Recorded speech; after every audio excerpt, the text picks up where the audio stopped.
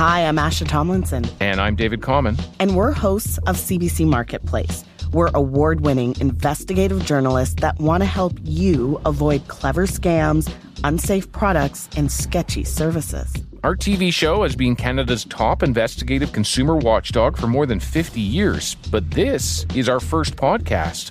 CBC Marketplace podcast is available now on the CBC Listen app or wherever you get your podcasts. This is a CBC podcast. Hi, I'm Dr. Brian Goldman. Welcome to The Dose. We're now officially into fall, and as many experts feared, the number of COVID-19 cases is rising after flattening out during the summer. The biggest climb is happening among younger people. We've heard a few different definitions of that. Many reports say it's people under the age of 40. Today, we want to get a lot more granular about age and the coronavirus, and we want to get some answers about what the broader implications are for all of us, no matter what our age.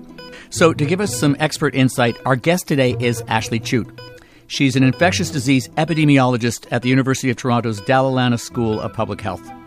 She'll help us answer the question, more young people are getting COVID. How worried should I be? Hi, Ashleigh. Welcome to The Dose. Hi. Thanks for having me. Let's start with the numbers and what they actually represent. We keep hearing that cases of COVID-19 are rising among younger people, but what age groups are we specifically talking about? So I think the age group that we're seeing the most worrying trend is in the 20 to 29-year-olds. In that age group, really since the end of spring, early summer, we've consistently seen higher rates compared to the rest of the population. And more recently, over the past couple of weeks, that increase has really taken off.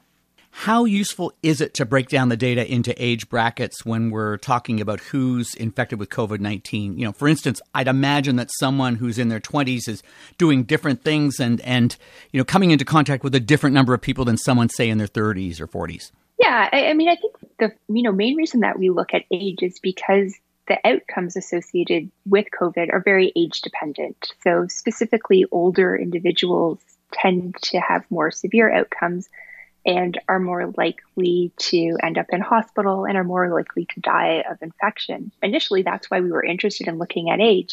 But as we've started seeing these trends in terms of cases, it's been really interesting to try and understand what's going on and why we see this divergence.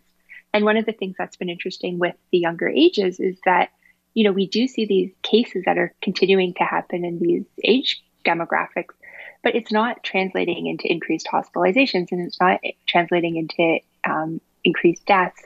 And, you know, as an infectious disease epidemiologist, I'm sort of waiting for that in the sense that we know that young people don't only interact with young people. So we would expect to see spillover into other ages. And I would say that we are starting to see that. You know, as much as cases are focused in the 20 to 29 year age group, we are starting to see cases increase across the board and more specifically in the 30 to 50-year-old age group as well. And so, you know, what we're left with is, you know, we can see these trends and in the data, we really want to understand, you know, why we're seeing the patterns that we see. And that's where things get a little bit trickier because the numbers are just the numbers and we need to dig deeper to really understand why we're seeing what we're seeing. What kind of behavior do we see in this 20 to 29 year age group that you've identified that might be contributing to the rise in cases? So, I mean, there's not a simple answer. I think people want to say, well, you know, it's the young people, they don't care, they're out partying.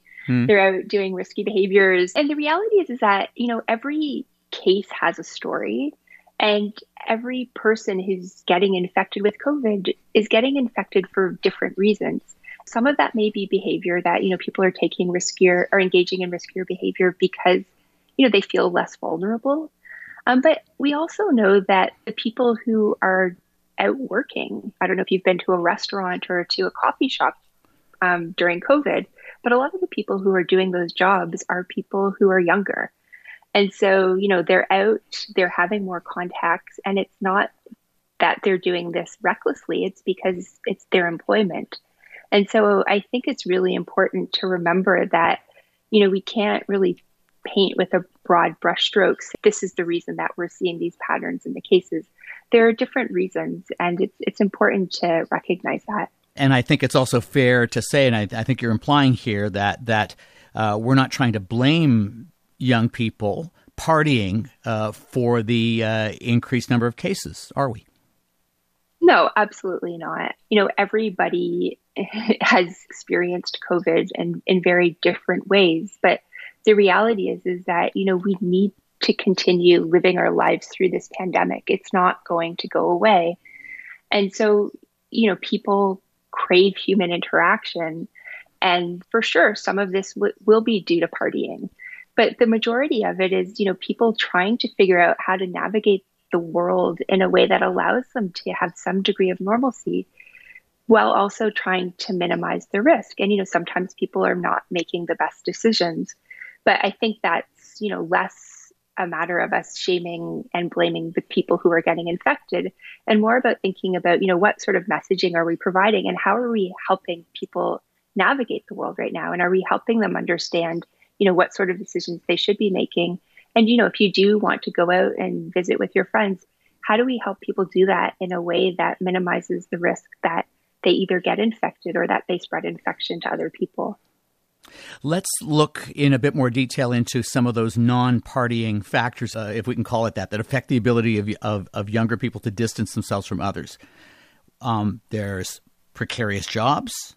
We've heard about the gig economy, that younger people are having to go from job to job to job. Public transit, housing. Tell me a bit about how those kinds of things might be playing into this. Yeah, absolutely. I think the precarious employment is a really important thing to address. It can be very easy for me to say, well, if you are in a situation where you feel that you're placed at risk at your work, then you should say something. But the reality is that a lot of people don't have that power. You need to be in a position of power to be able to speak up if you're worried that if you say something, then you'll be fired and someone else will fill your position. So that's a really, really important aspect to this. And so, we need to be able to empower people who are in positions of less power to be able to speak up and not risk their jobs. The housing situation is another really important one. And we've seen this in the pandemic, particularly in Toronto, where you have multi-generational households. So you have younger people who are out working, a lot of them doing what were considered essential jobs during the spring wave of the pandemic, who then go home to households where they're living with crowded conditions and also potentially living with older individuals and more vulnerable individuals.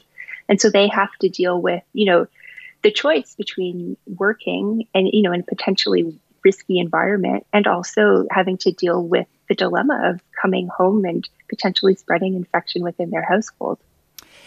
I want to get into something that we've just begun to hear about in the news from experts, the number of contacts that people are coming into contact with, the number of human contacts that they have. In less risky times, you had one person coming into contact with maybe 5 people. That was more during the lockdown. Now it's more. And for all the reasons that you've mentioned, do younger people tend to come into contact with more people and therefore have increased exposure risk? Yeah, absolutely. So pre-pandemic, there's been several studies that have been done specifically looking at contact patterns and understanding how people interact with each other. And, over the course of the day, how many people do you have physical contact with? How many people do you have contact with that would be sufficient to be able to transmit, for example, COVID or another respiratory infection? And what we know from those sorts of studies is that younger people do tend to have more contacts than older people. Children are actually the people in our society who have the most number of contacts. And children are particularly interesting because they have contacts across generations. So, they're interacting with adults and they're also interacting with their grandparents. But in general, younger people just tend to have more contacts in their day-to-day life. And that's a huge predictor of viral spread. Because if you think about this was our whole response to COVID in the spring was reduce the number of contacts by having everybody stay home. And so as we return to a more normal existence, we're basically returning to those old patterns. You would predict based on contact patterns that younger people would be more likely to get infected. And that's precisely what we're seeing in the data. However, based on what we also know so far about COVID-19, it seems that in general, and of course there are exceptions, younger, healthier adults, young, otherwise healthy adults that is, don't get critically ill as often as people who are seniors or who have underlying health conditions. So some people may ask, okay, younger people are getting COVID-19 more often, but they're probably not going to get as sick. So why does it matter? Yeah, so there are a couple of reasons why it matters. The first is, from an individual health perspective, we do know that younger people are less likely to be severely ill with COVID, but this is a new virus. This is a new disease, and we're still learning about it. And one of the things that we're still learning about are the longer-term consequences of infection. So we do know that previously healthy people who initially report a relatively mild or moderate infection are continuing to report effects long after they've had their initial infection clears. And so this is what's known as the COVID long haulers. And again, we're still trying to understand, what that is and what it means. But it's a thing. And I would say at this point, I wouldn't say with any degree of confidence that, having infection, despite being young and clearing it, means that you're clear. And, there are data that are starting to emerge.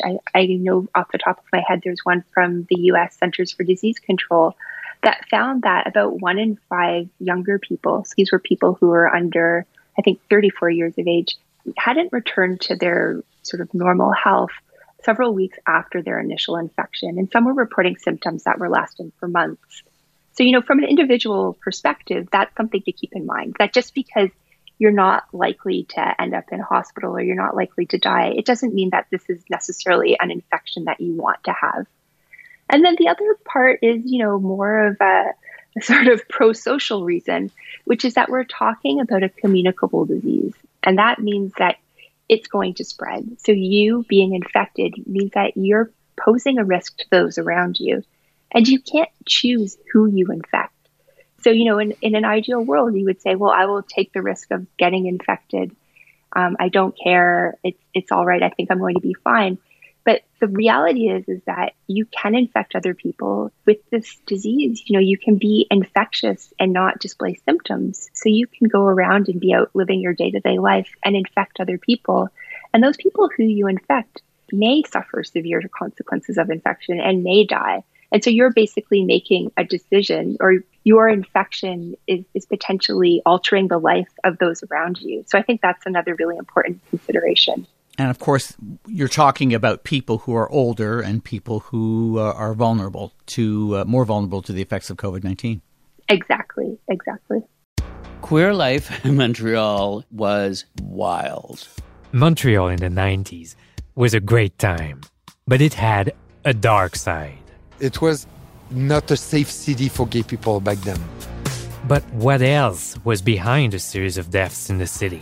Somebody's killing gay men. We want to know why. I'm Francis Plourde, and this is The Village, The Montreal Murders. Get early access to episodes at cbc.ca/listen or by subscribing to the CBC True Crime Premium channel on Apple Podcasts. Over the summer, we could reduce our risk by being outside, so maybe younger people were able to visit older relatives from their driveways and keep their distance. But now that it's getting colder, that might not be possible, and we're approaching Thanksgiving when families do want to get together. So how concerned are you about all of that, especially since cases are already rising and we're barely into fall? Yeah, I think the holiday season is going to be very tough. Thanksgiving and also thinking about the Christmas holidays coming up. The reality is that those celebrations are the sorts of celebrations where we're indoors, we're spending prolonged time with our family members and loved ones. And I don't think that this is the year for that. And so it's not ideal, but I think people are going to have to be creative, whether it be figuring out how to have an outdoor Thanksgiving, which, it may be possible if the weather holds, or, having virtual gatherings and really figuring out ways to celebrate without coming together physically, because I don't think that this is the year for that. We've certainly heard lately from some experts that the messaging aimed at younger people to curb the behavior that might be increasing the risk of COVID spreading has been tone deaf. And if we are concerned about the behavior of someone in that younger demographic, be they a friend, a coworker, a sibling, our kids, our grandchildren, do you have any advice on how to talk to them about being safe and get across how important it is? So before COVID, I worked a lot on sexually transmitted infections, and I think we can learn a lot from that world. I think the messaging around COVID initially was akin to the abstinence-only approach, where, you tell people, don't do anything, everything is risky. And the reality is that that's not feasible for most people. And so we need to think about what in the sexually transmitted infection world is known as a harm reduction approach, which is really around, acknowledging that people need to live their lives, people need to interact with other people. And how can we arm people with the information to make decisions that are lower risk? If you want to go out and see your friends, how do you do it in a way that's safe? It's not going to be zero risk, but it's lower risk. So that, in the summer, that's been a lot of purging outdoor activities. I think as we move into the colder weather, we're going to have to be more creative, starting to see in Toronto an acknowledgement of, of how do we have more outdoor dining, even in the colder weather, with heat lamps and stuff like that. I think that's going to be really important. And I think we need to figure out similar messaging for individuals. So rather than getting together, for example, for Thanksgiving in a crowded house, can we give people creative, sort of feasible ways to get the sort of interactions that they crave in a way that minimizes the risk? It doesn't need to reduce the risk to zero. We know enough about this disease and how it spreads that we can take very sort of tangible actions to reduce risk. Things like maintaining physical distancing, wearing a mask. You don't have to stop your life completely. You don't need to lock down in your house. But also, we need to acknowledge the fact that people have these needs and desires, and we need to figure out a way to let them meet those needs while also acknowledging that we're in the midst of a pandemic. And we would like people to make decisions that minimize the risk that they pose to themselves and to others. Okay, Ashleigh. So those are some great suggestions. I want to hear the pitch from you. Give me the pitch. Pretend I'm far from the age between the ages of 20 and 29, but fire that pitch at me in a way that won't turn me off and will actually make me listen and realize how important this is. I'm not that far outside of the age band, but I would say that I'm not particularly hip. But I would say, you know what? You want to go out and you want to see your friends? That's great. Do it outside. If you have a friend who has a backyard, go to their backyard. If it's cold outside, wear your winter clothes. See if you can find a patio that has a heat lamp and hang out there. There are ways that you can get together and see people who you want to see, but you don't need to do it in a risky way. Boy, why haven't we been hearing those kinds of messages? Why are we hearing, premiers saying, don't be a fool, using messages like that? I don't know. I mean, I think, in public health, we know that doesn't work. Nobody wants that. Nobody wants their mom nagging them, telling them about the things that they should be doing or shouldn't be doing. We need to acknowledge the humanity and the fact that, we're complicated beings and we're not always going to follow the rules. So give us a way to navigate the world that acknowledges that. I'm putting you on the spot here, but I'm going to ask you, would you like to see public health messaging get change on this particular issue? I would love it to get changed. Hearing all the time about, the shaming and the blaming is not helpful. Give us examples of ways that we can live and the ways that we can navigate the world. The sort of don't do this and don't do that is not helpful to anybody, and it really drives behaviors underground. Just this week, Canada's Chief Public Health Officer, Dr. Theresa Tam, said we're at a turning point. Depending on what we do now, COVID-19 cases will skyrocket or they'll level out. Are you hopeful that we can flatten the curve again? Based in Ontario, I'm pretty worried. I think that we need pretty decisive action, and I think we're guided by what we see in terms of policy and what we see the government telling us to do. And the government is a little bit split here in the sense that, we're being shamed and blamed for private gatherings, and that being the source of surge in cases, while at the same time, our restaurants and bars are open, our gyms are open. And so I think it can be really hard, again, to decide what is the right action to take, because the reality is, to drive the number of cases down, we need everybody to change their behavior, and we need to have some guidance around, what we need to be doing. And I think right now, the guidance from the government is severely lacking. So I don't think that without a pretty abrupt change in policy that comes very soon, I don't think that we're going to be flattening the curve anytime soon. What does that decisive guidance need to look like? I think we need to see strong policies around basically shutting down indoor dining and bars right now.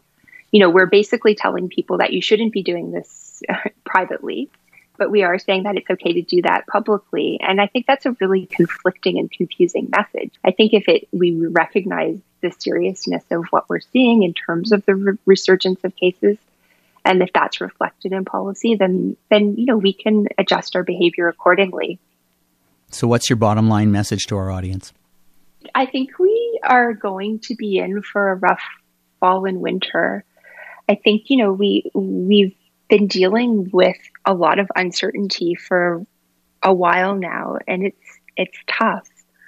But I think it's really important to remember that, every individual action matters. And so if you're able to reduce the number of contacts, if you're able to work remotely, if you're able to minimize the number of people that you're seeing, as much as it may seem like a small action, if we add all of those behaviors, it really can make a difference.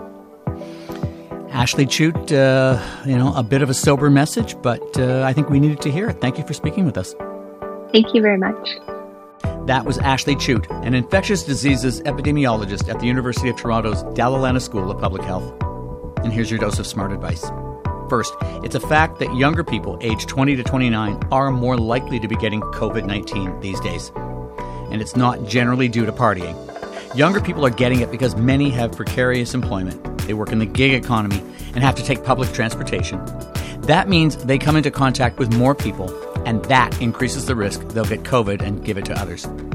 The messages we're giving to young people may not be getting through because lecturing makes them tune out, especially when economic factors force them to be in contact with more people than is considered safe. The best way to motivate younger people to minimize the risk to others is to take a harm reduction approach. That means empathizing with them and giving them options. For instance, if you need to see that close friend and the weather's cold, can you bundle up and go for a walk? Or find a patio with heat lamps so you can reduce your risk by staying outside?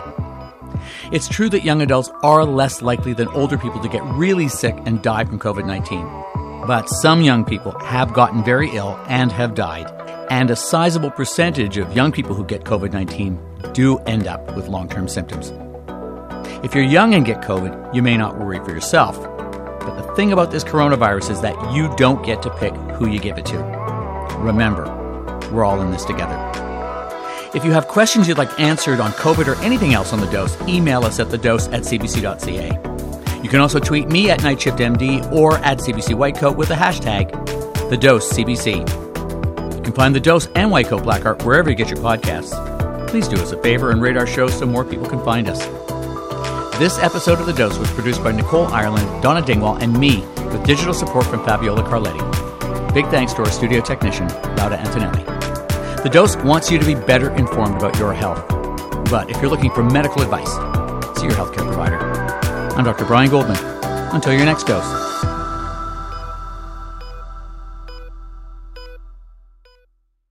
For more CBC podcasts, go to cbc.ca/podcasts.